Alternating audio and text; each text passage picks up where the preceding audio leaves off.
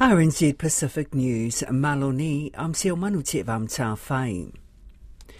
New Caledonia's nickel crisis has prompted a call for a state of economic urgency. In the north of the main island, Glencore is withdrawing from the venture. The whole site is being placed in care and maintenance.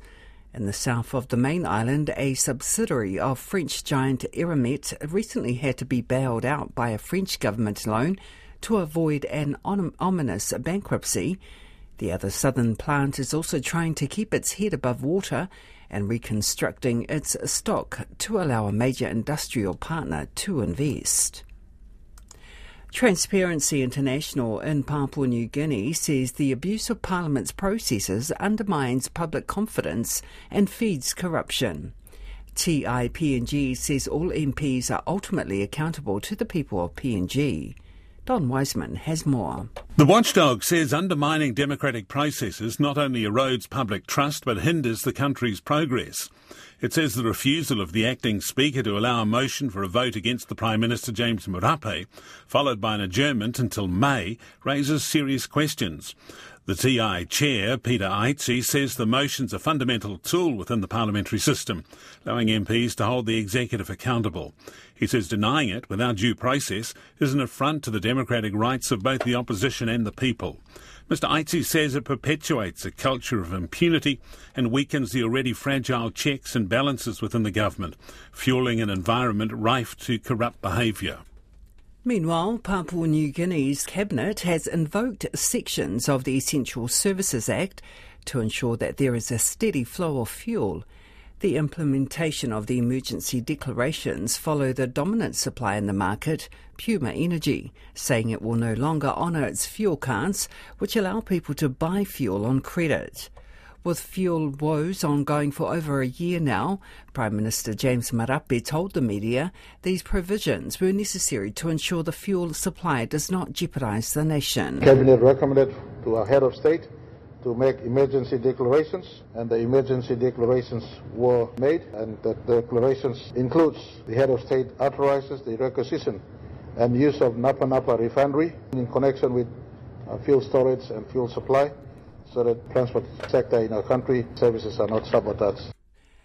Retiring Marianas delegate to the United States House of Representatives, Gregorio Kilili Sablin, has endorsed the Democrat candidate ahead of the general election.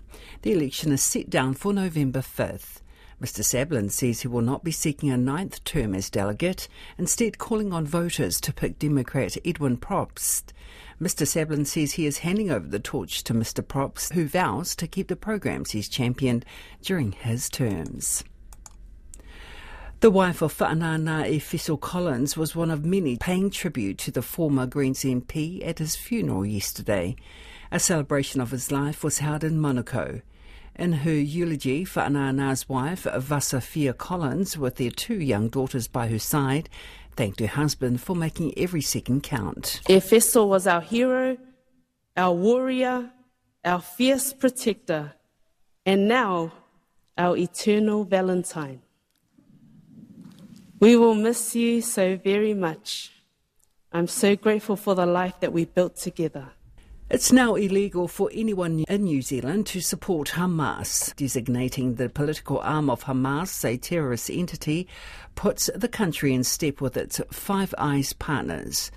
Our political reporter Aneka Smith has more. The designation freezes any of Hamas's assets here and makes it a criminal offence to participate in or support its activities. It brings New Zealand into line with Australia, the UK, the US and Canada. But the government says it's acting against the extremes of both sides of the Israel-Hamas conflict. It's introducing a travel ban on more than a dozen extremist Israeli settlers who have committed violent acts against Palestinians in the West Bank. Foreign Affairs Minister Winston Peters says recent statements by Israeli ministers about plans to build more settlements on the West Bank are of serious concern. New Zealand emergency doctors say they are incredibly disappointed there are no plans to continue a scheme that gave extra security guards to emergency departments. The government invested nearly $6 million New Zealand dollars to pay for 200 ED security staff over summer, but the scheme ended yesterday. The College for Emergency Medicine's Kate Allen says the success varied around the country. Some guards were not properly trained or even stationed inside the departments. But she says funding is needed to have guards trained in de-escalation and embedded in the EDs full-time. Kate Allen says some clinical staff are having to cut down hours to cope with the rising violence. These people are strong people who are coming to work and they're getting destroyed by the level of violence and aggression that they're getting exposed to. Te Whatuora says it will decide what to do next after reviewing the security guard boost. In world news, President Vladimir Putin has said Russia's forces are advancing confidently in Ukraine 2 years after he ordered the full-scale invasion. In his annual State of the Nation address in Moscow, he portrayed the conflict as a struggle for Russia's sovereignty and security. The BBC's Stephen Rosenberg reports. With the presidential elections 2 weeks away, this address was part campaign speech, part State of the Nation and State of the World, as Vladimir Putin sees it, with warnings to the West and promises to his people that life here will get better if he stays in the Kremlin. Apparently responding to President Macron of France not ruling out sending troops to Ukraine, the Kremlin leader warned of tragic consequences if that happened and the danger of a nuclear war that would end civilization. He painted a picture of a Russia that is growing stronger, more confident, more united. But objectively, there is also more repression here. Vladimir Putin made no reference to that. Cuba's government has for the first time asked the UN's food program for help as food shortages on the communist-run island worsen. The World Food Programme says it has received an unprecedented official request from the Cuban government for help providing powdered milk to children under 7 years of age. The request is a sign of the seriousness of Cuba's economic crisis, as well as a shortage of milk, fuel and medicines are also running low.